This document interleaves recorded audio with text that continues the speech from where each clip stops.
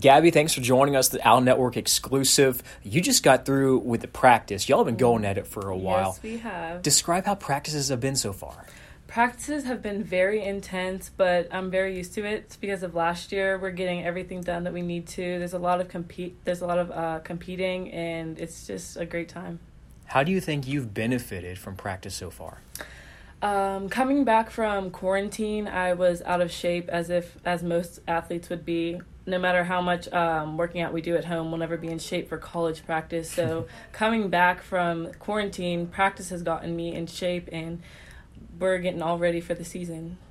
How do you feel that you're more so in shape this year than maybe a year or so before? Is there anything that you've tested on that you feel like you're better at? I feel like I've gotten better with the initial, getting down the court thing because our coaches are big on running the floor and stuff. So that's going to be that's what I'm going to look forward to. So I'm there now, but I can't wait to get further into it and being able to sprint up and down fast and stuff. So I'm excited for that. What's your role on the team this year?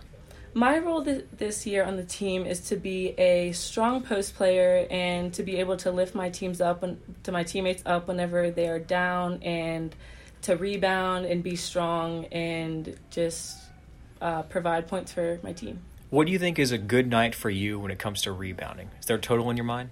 I wouldn't say there was a total. I would just say as long as I'm boxing out and getting up, I would say maybe 5, just to offense and defense, just to make sure I get the ball, box out, because a rebound really isn't a rebound unless you box out, because that makes sure you secure the ball and have it secured. So yeah.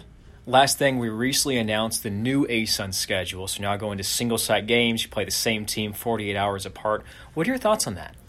I feel like it's going to be difficult because before we leave, we're going to have to make sure we're prepared for the team that we're playing, because we're back-to-back instead of we play the team and then win or lose, we get another chance to prepare a full time. So I think it's going to be a little tough going back-to-back, but as long as we prepare before we get there, I think we're going to do really good. Gabby, thanks so much for joining us, and best of luck this season. You are very welcome. Thank you.